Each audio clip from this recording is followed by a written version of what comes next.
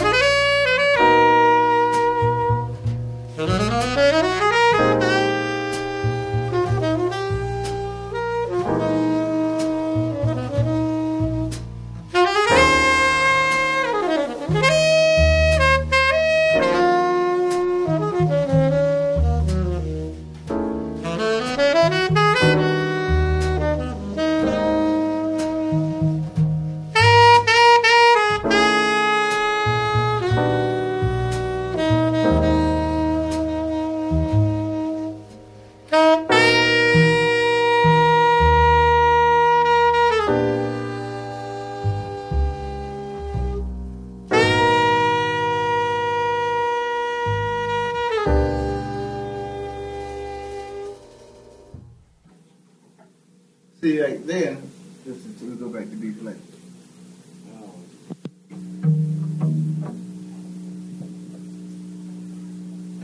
Naima, take 4.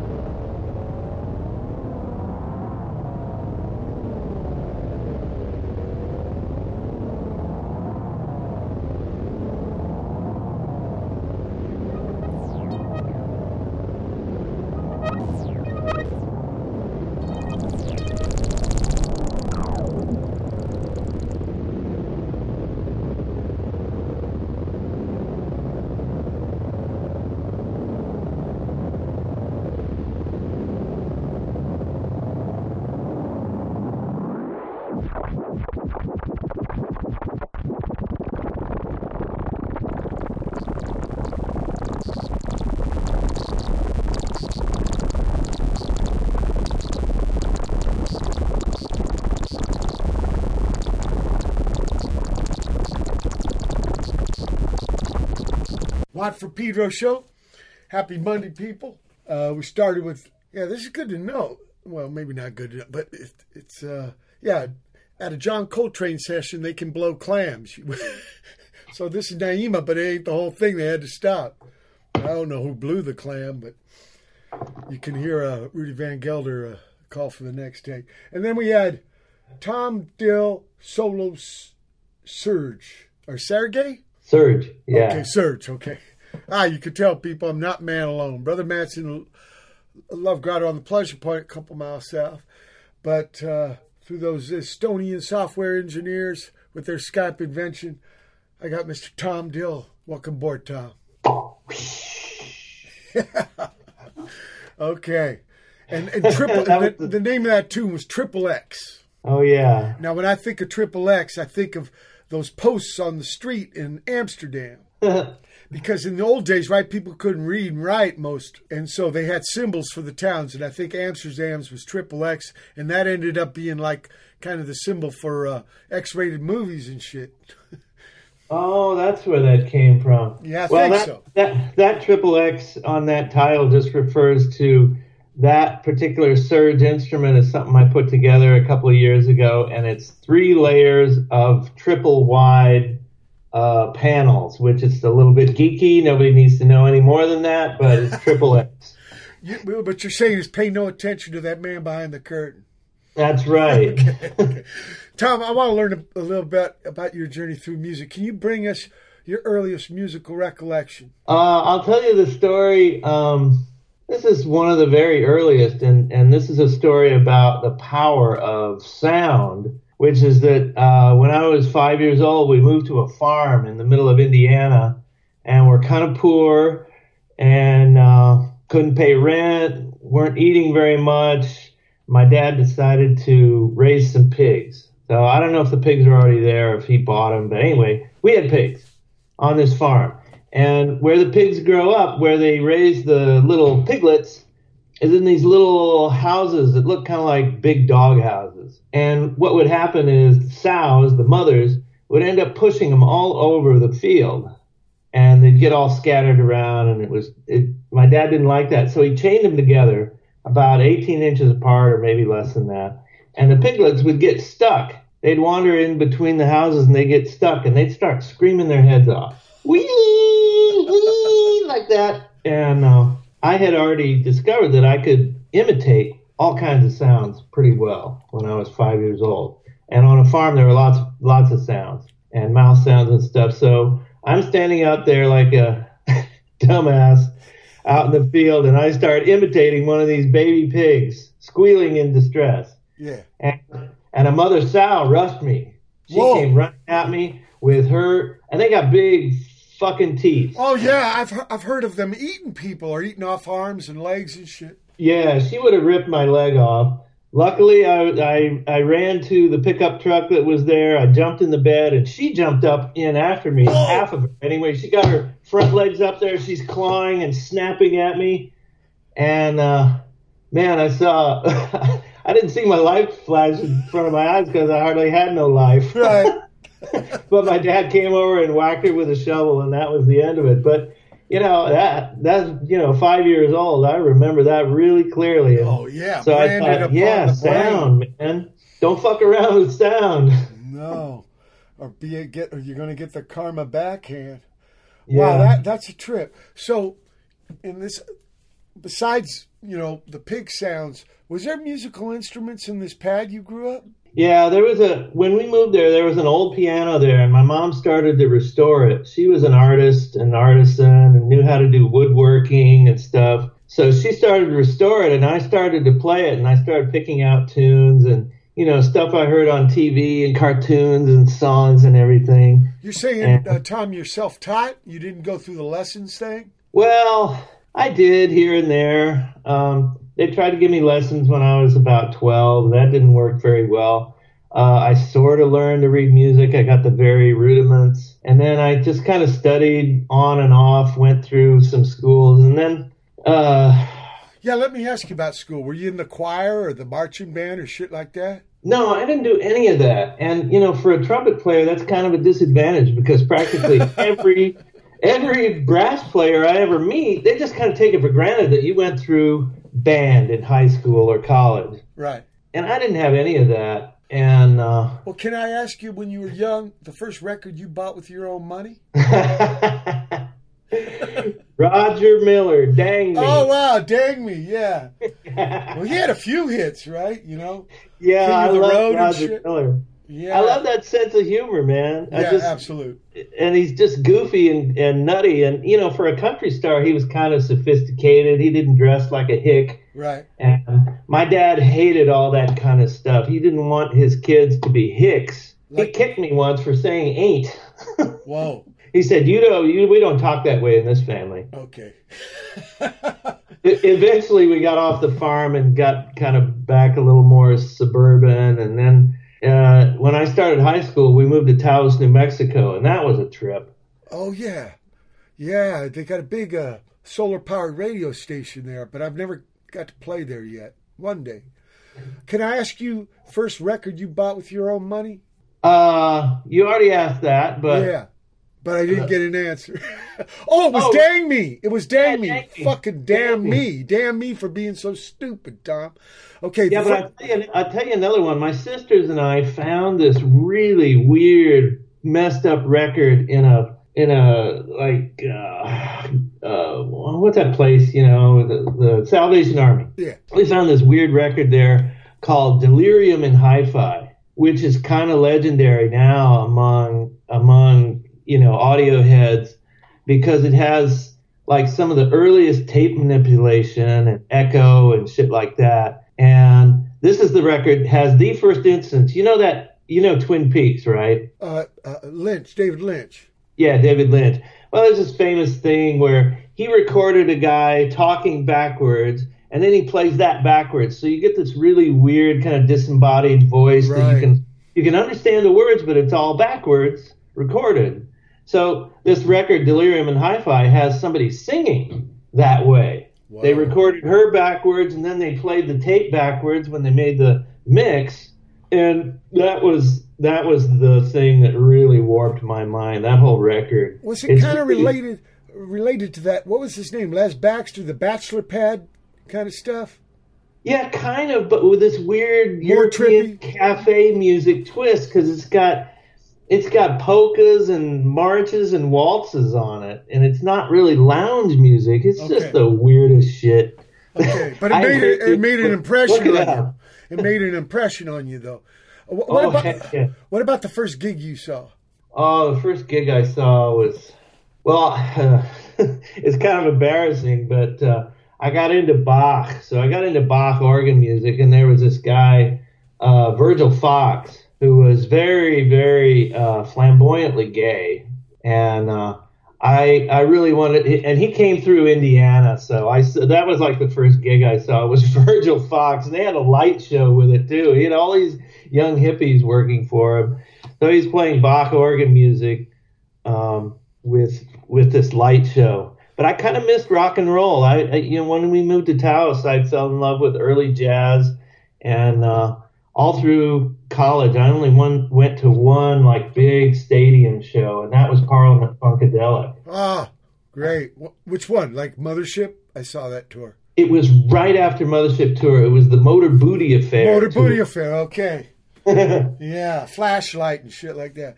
Oh, man. It was amazing. It was amazing. It was at the Denver Coliseum, and, there were 20,000 people there at least. And it was so weird because at the beginning of every song, we were up in the cheap seats. At the beginning of every song, everybody would stand up and dance around for about 30 seconds. Right. Then they'd sit down and start talking to each other. Yeah. That same thing happened here. And there was a lot of mint smell because dust was big then. This is here in Long Beach, across the harbor from me. Can I ask you, okay, so you're on the piano and stuff. What made you make the move to trumpet? Miles Davis. Ah, okay. East St. Louis guy. I think born in Alton, but across the river. But so hearing a record, or did you get to see him play? I got to see him play once. I heard records for a long time before I saw him. And I kind of worked my way up from the very earliest jazz all the way to Albert Ayler and shit on my own. And I just kept going. I just kept seeing stuff, and I go, well, this looks like the next step. This looks interesting. And Miles Davis was somewhere in there. And I heard this record. It's famous of him playing with Thelonious Monk, and they play this thing called Bag's Groove, which is a blues in F. And there's something about Miles's attack of the note that almost sounds like somebody whispering in your ear. Oh, yeah. And he used to mute and shit. Great. I think Bags was a nickname for Milt Jackson. That's right. He had bags under his eyes. Right, and he played vibes. And there's a Coltrane record, right? Bags and Train. I want to play something from you called Mound to Sound.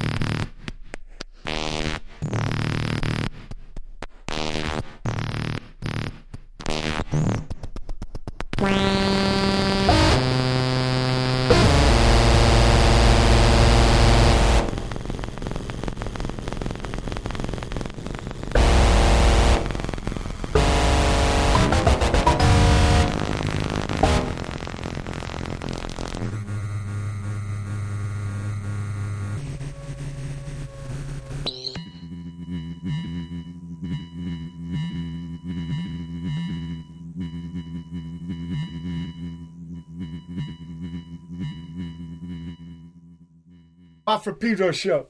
Start that chunk of music off with Mound of Sound. Now, Tom likes to, I guess he renames his name for each kind of prod. So this is called tomdjllsoloelectronics. But he'll enlighten us to more stuff about it in just a sec. I'm an extension cord for your love, baby, from bomis, prendin. Grass Dance by Kendraplex. Then tomdjllsolo 1989 with tombo. Tombo is a Japanese word for dragonfly. That's cool. Maybe it's a coincidence. Okay. Port Sunshine from Hamburg after that ensemble. Yeah, they're good luck, right? Because they eat fucking mosquito babies. And then growl pops. That's a great title. Growl bops. Sorry. Growl bops from tomdjllsoloelectronics. So tell us about these 3 things I did buy.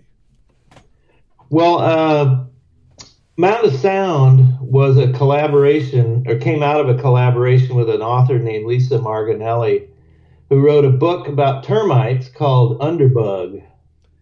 The most populous animal on the planet, right? You know about that because all our houses, they're chowing them. Yeah. Yeah, and some of them just, they live in the ground and they form these weird... Mounds. These weird kind of...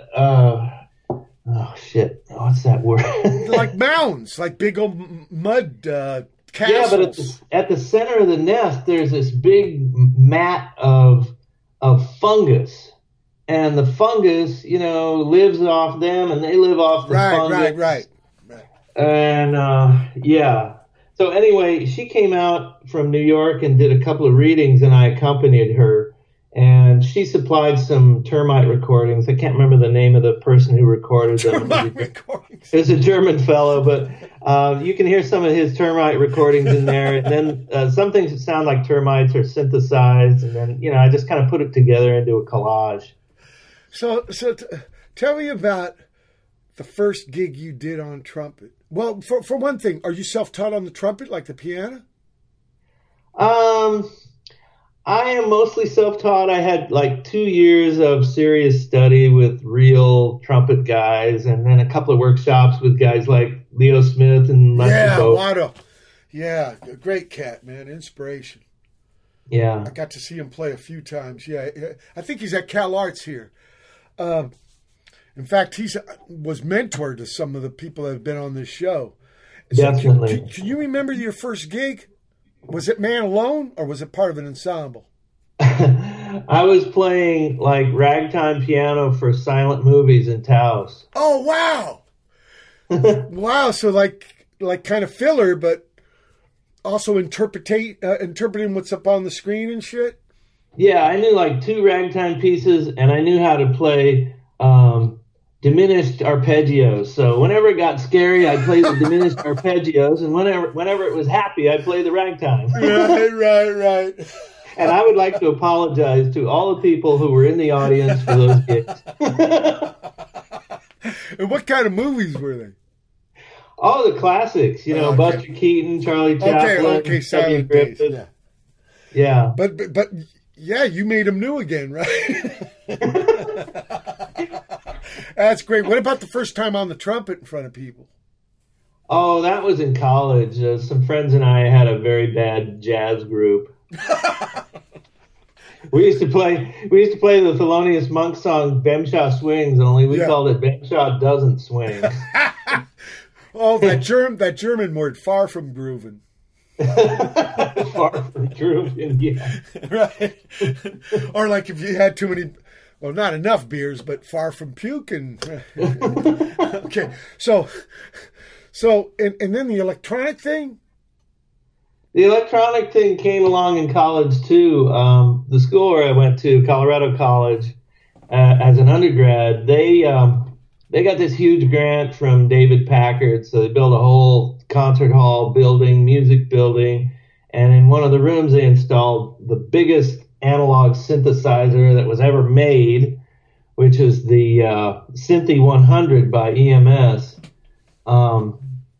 It was huge. It was like, and all analog.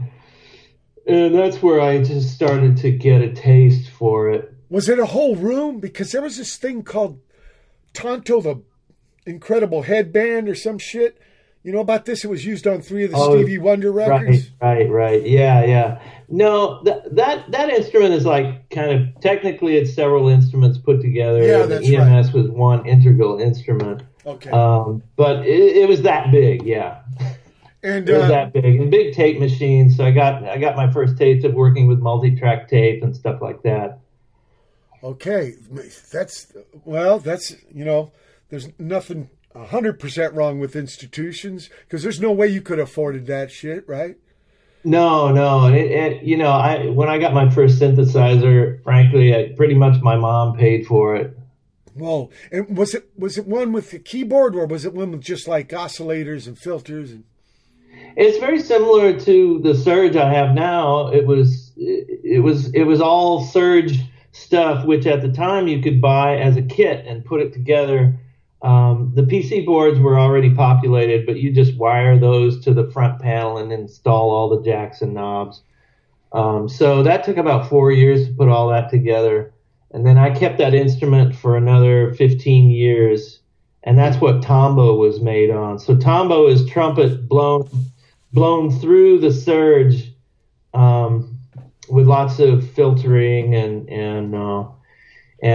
frequency modulation and stuff like that. Did you ever get into using the tape recorder, because you were talking about tape machine at the school, as an instrument?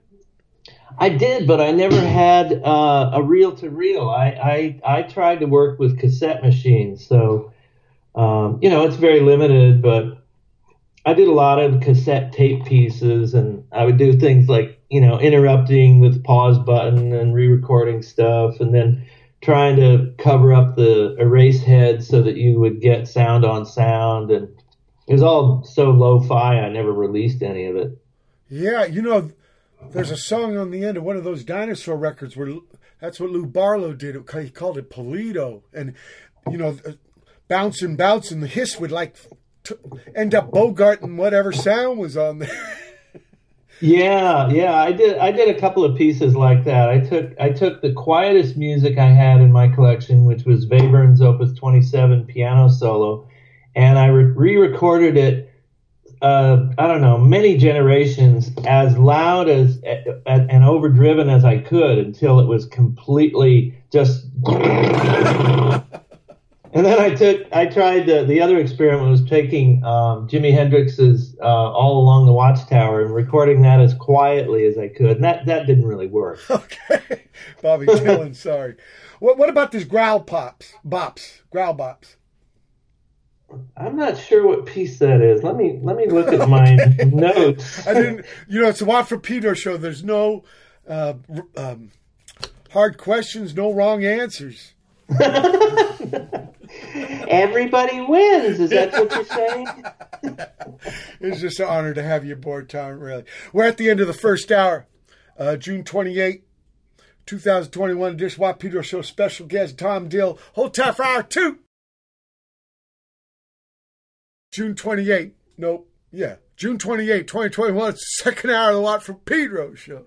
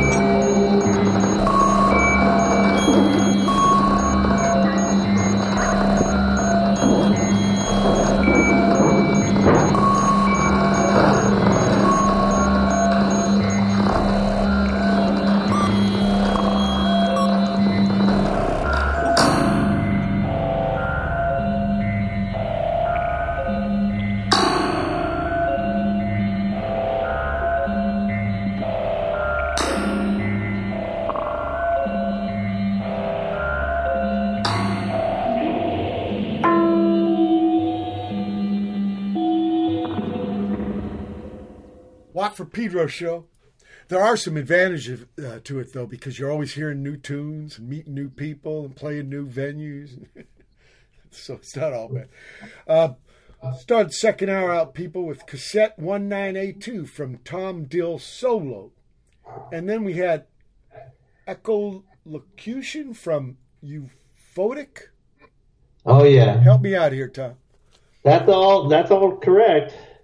But, well, enlighten us to the substance.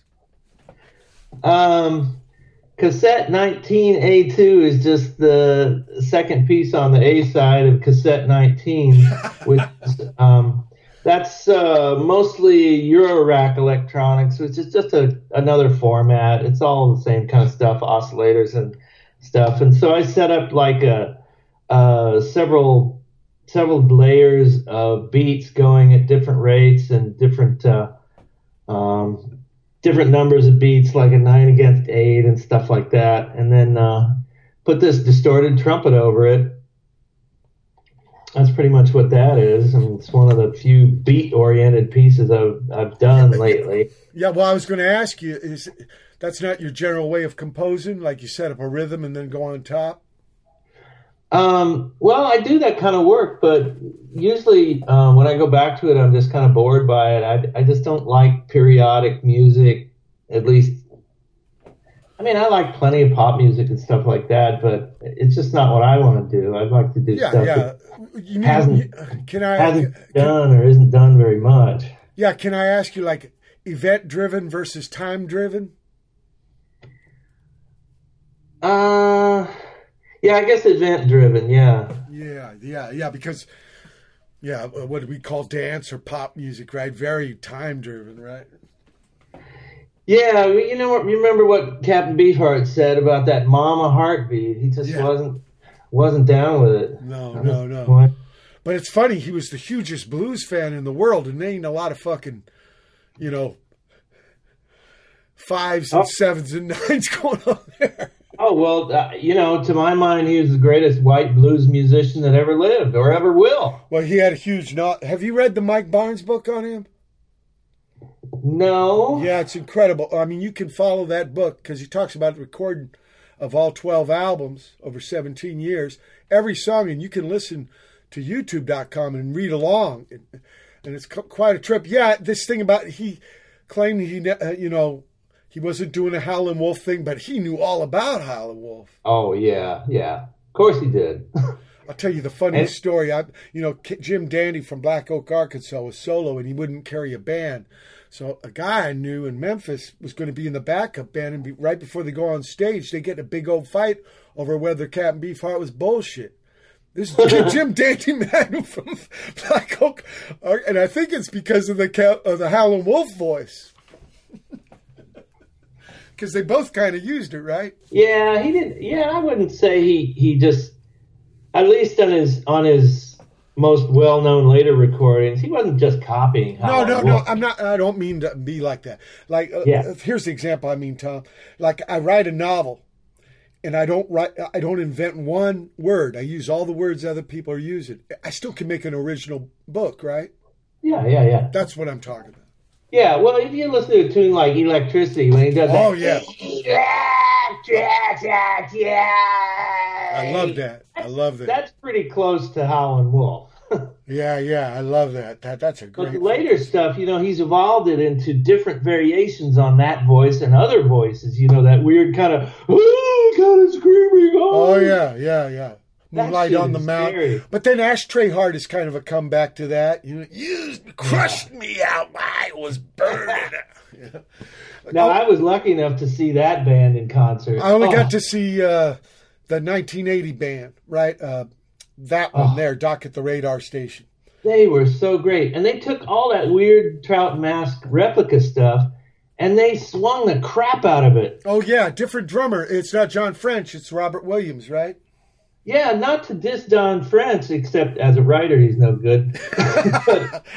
Kind of bitter a little bit. His Beefheart book, it's just like the same bitter stories over and over again. Yeah. I couldn't finish it. Anyway, the way that what's that guy's name? Robert Williams. Robert Williams Not the artist man, but the guy, Johnny Rotten, beating Yeah. Judge Judy. Eric Drew Feldman and all those guys. Eric Drew Feldman, great on the bass, man. In fact, they started with Candy Corn, and he did a bass solo. So, about the time I was buying my Surge stuff, Eric Drew Feldman was, he's in Beefheart's band. He's also working for Surge in San Francisco.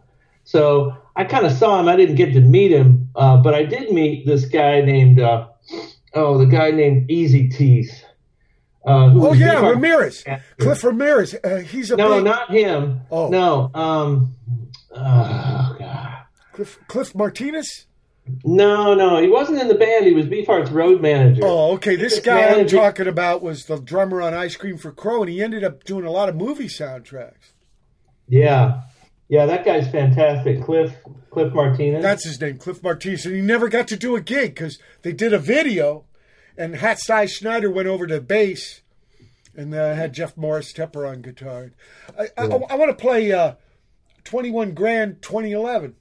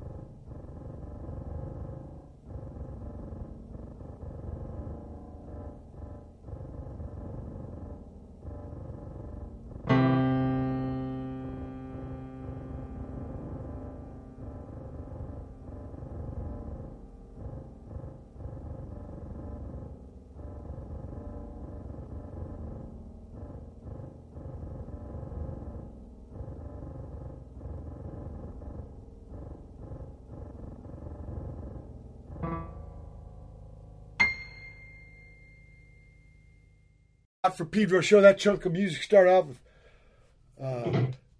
Now, this is an ensemble here, right? djll-ingalls-robair-kahn-moslang-muller, 21 grand, 2011. Then we had something from Roscoe Mitchell, great musician, man, right? With Sandy Ewen, Damon Smith, and Weasel Walter. This is part 3 of 5. A railroad spike forms the voice. Just came out. And then tomdjll with tomdjll, people, without other parts in the name. but one word, of course. Hackmidi Baggentellen 4A plus B. Oh, yeah. These titles. Do the titles come first or after? Well, the name of the band, if there's a band or a project, that comes after the title. Okay. So hackmidi is the name of the project. Bagatellin 4A plus B is two pieces from the hackmidi Bagatellin series jammed together. But this is this man alone, right? But the other piece is an ensemble. Tell me about the ensemble. Yeah, that big 6-man group was kind of an offshoot of a project I've done since about 2006 called Grosse Abfahrt, which is the idea of taking these Bay Area cats who all know each other well and have played with each other and improvised together and know each other's language, and then putting them together with a bunch of people from outside the Bay Area, usually Europe, and they all have their own language and way of playing together, and just seeing what happens when you have these two really strong kernels put together playing music all together, right? So you have 3 people who know each other really well on each side, but those 2 groups don't know each other at all. Yeah. So it's an experiment in this kind of social aspect of improvised music. And this particular group, these guys from Europe, they were, at the time, they were leading exponents, if you will, of what used to be called lowercase or reductionist type music. So there's big spaces in that music. Yeah. Well, I think the Slits had a song where the lady said silence is a rhythm too. Oh yeah, right? I remember that song. Yeah, cancer killed her. It's terrible. But that's a great line. I think it was called, in the beginning, a rhythm. Something about rhythm. But the idea of juxtaposing the personas like he did, kind of a casting director for a trippy movie. Yeah. I mean, I've always been interested in the kind of social side of improvised music. You have a bunch of people together and we're sort of conversing and sometimes arguing and sometimes ignoring each other. And then there's this, this idea of a shared language and a language that is maybe known but not spoken. All these kind of things kind of get thrown into that mix. Yeah.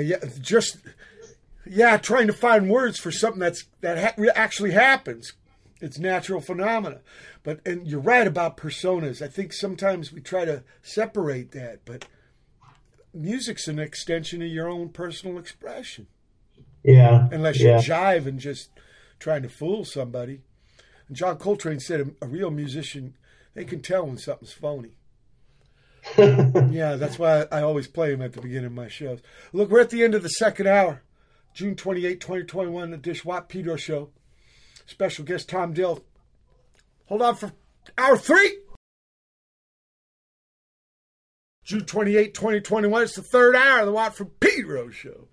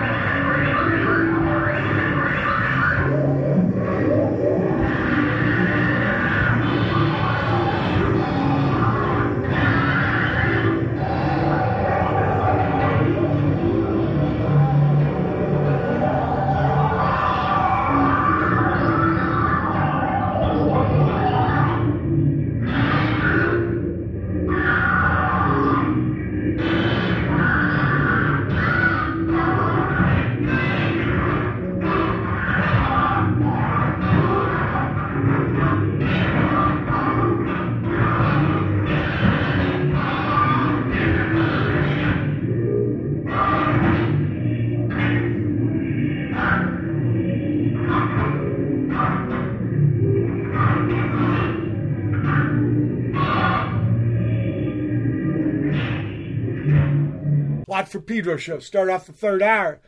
Tender Buttons. This actually has a name, people. I'm going to proj with Tom Dillon, the name. It's Untitled Fantasy 2017. And then we had something that Blake Edwards turned me on to. Big inspiration to me was Zev. Seeing him in the 70s come play the Hong Kong Cafe at Chinatown here. And he had a project called Oons. And this is something from the Tivoli in San Francisco, 1981, part 2 of 3 that he flowed me. Says number 1. Tell me about Tender Buttons, Tom. Oh, so that's a trio that was formed in around 2016 with me and Gina Robert, whose name you probably know. Yeah. Who was involved in just a million projects here in the Bay Area and beyond. Really super talented composer, improviser, percussionist, electronic musician, organizer. And on piano is Tanya Chen, or as she calls herself now, Tanya Caroline Chen, who's from London. So she kind of brings that whole London improviser school sensibility. She studied with people whose names I've forgotten. What, Derek Bailey, AAM, or stuff like that? Yeah. There's a piano player there. Anyway, she is big also in the new music world, so she can play all that Morton Feldman and John Cage stuff. But when she sits down at the piano, it's just incredible, the concentration and focus and drive she brings to our music. Gino and I are just trying to hold on. So that is from our second recording. We did both at Fantasy Studios in Berkeley, which is now a historical artifact, unfortunately. Right. The house that Creedence built but never got to record there. Yeah. And it goes way back. I mean, Bill Evans recorded there. Oh, Pacific Jazz. Yeah. So that recording is going to come out this summer, I hope. We don't have a title for that piece, but it's going to be on our next album. Oh, that's why Fantasy. It's a label. Or it's a studio. Yeah. It's a studio. Okay. Label studio/studio. Saul Zantz. Yeah, John Fogerty, big fan. I know. Actually, I had Doug Clifford on the show a couple weeks ago.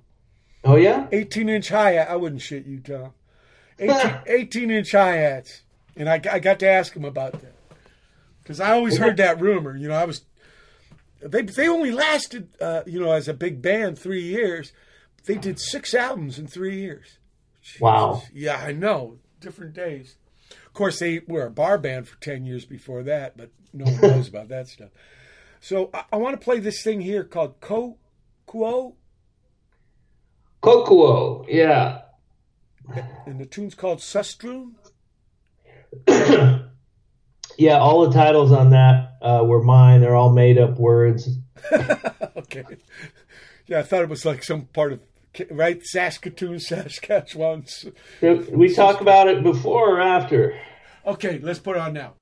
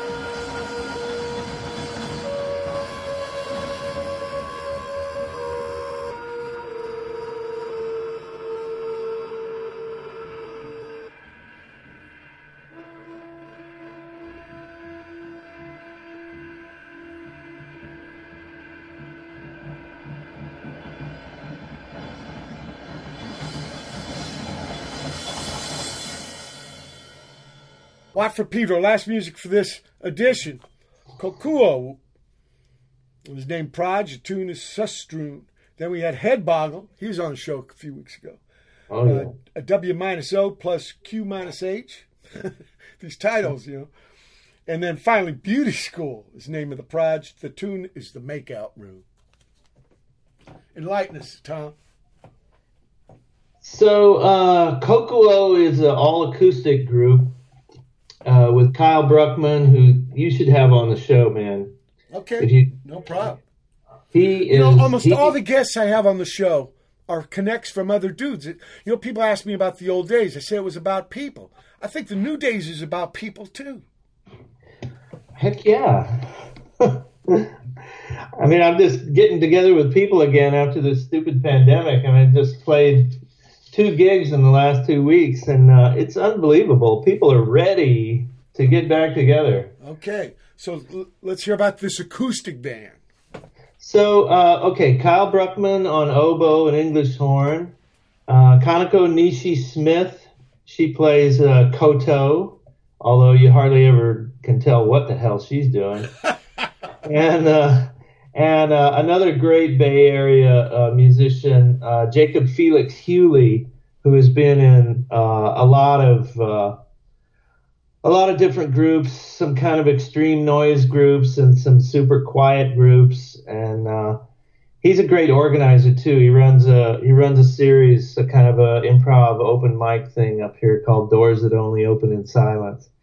So he basically puts that only open in silence, but then you say he's part of the extreme noise. Yeah, he's in a group called Etric, which is like kind of like I don't know. It's sort of like Borbido Magus in a way. Okay. It's like they just play, and none of them play the instruments, and they play as hard as they can until they basically fall over. Okay. Work the room, right? That's an old vaudeville concept. He plays with a Norwegian group called Sult. And then, anyway, he's also in my group Beauty School. Okay, tell me about Beauty School. What's Beauty School? Beauty School is sort of my, as far as I can take, extreme noise. Okay. And it's just kind of a power trio: electric trumpet, bass, and drums. I like it. And we improvise as long as we feel it's necessary. So that makeout room piece was. I was trying to goof on Donald Trump, and I said something at the beginning about totally. What did he call himself? A stable genius. So that's sort of the title, and it was done at the makeout room here in San Francisco. Oh yeah, that's right. It's what? Slow learner. I'm a slow learner. So Tom, where can people find you on the internet?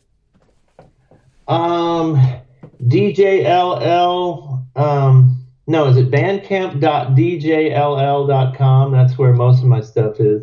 Okay. And then I've got my own website, which is tomdjll.com. Yeah, we should spell that out for people. T-O-M. Yeah, everybody always wants to add the I back in. Right. tomdjll.com? Yeah. Okay. go there because, and then, I mean, I love the way, you know, what's your idea genre? Because you say noise, extreme noise. I mean, I remember when there's all maximum rock and roll, right? There's crust, power, violence. What the fuck is this shit? Punk is a guy getting fucked in jail for cigarettes. Okay, I can go that far, but the other things, when you get into, you know, and being human is about nuance, right? Yeah. Not always being so stable at genius. Sometimes we got little layers of. So what's your basic? Is music in your mind? Yeah, and it's very hard to put music into words. I mean, we're lucky to have music, because if we didn't have music, we'd have to only talk about something that was music that we'd have to imagine, and that would suck. I think Mr. Mingus said it was like dancing about architecture or some shit. Something like that. Yeah, something like that. But the music speaks for itself, and anything we say about it is a poor approximation. Absolute. And especially labeling, right? Then all of a sudden we're building up. I've always struggled with that. I mean, improvised music more describes a method, not a style. Right, absolutely. That's a great point. It's not a style, it's a method, it's a technique. So most of my projects are improvised, and you know, it results in quite a variety, I think, of different kinds of music. Well, it probably matters a lot with the cats you're playing with, right? Absolutely. That's the biggest thing. My way of composing is putting together a group and selecting the people. And I'm lucky enough to have this huge, deep bench up here in the Bay Area of people to draw from. Yeah, absolutely. I can kind of relate, because being a bass cat, you know, you look good making the other cats look good. I love those kind of politics. Yeah. Yeah, you're an aider and abetter. You're the grout between the tiles. So, you know, and if you got, like you say, some vocabulary of tile, you got a big library to select from. Again, the cinema thing comes to mind, you know, the casting director. And then here's the technique, improvisation, that's the Petri dish, and see what's going to fucking happen. Yeah. You got it. That's bitching. A big honor to have you aboard, Tom. Thank you so much, truly. Oh, thank you. And when you get new stuff, please come back on the show, and I will check out that oboe players. Write me an email about that, please. Safe seas, brother. People, it's been June 28, 2021 edition of Pedro Show. Keep your powder dry.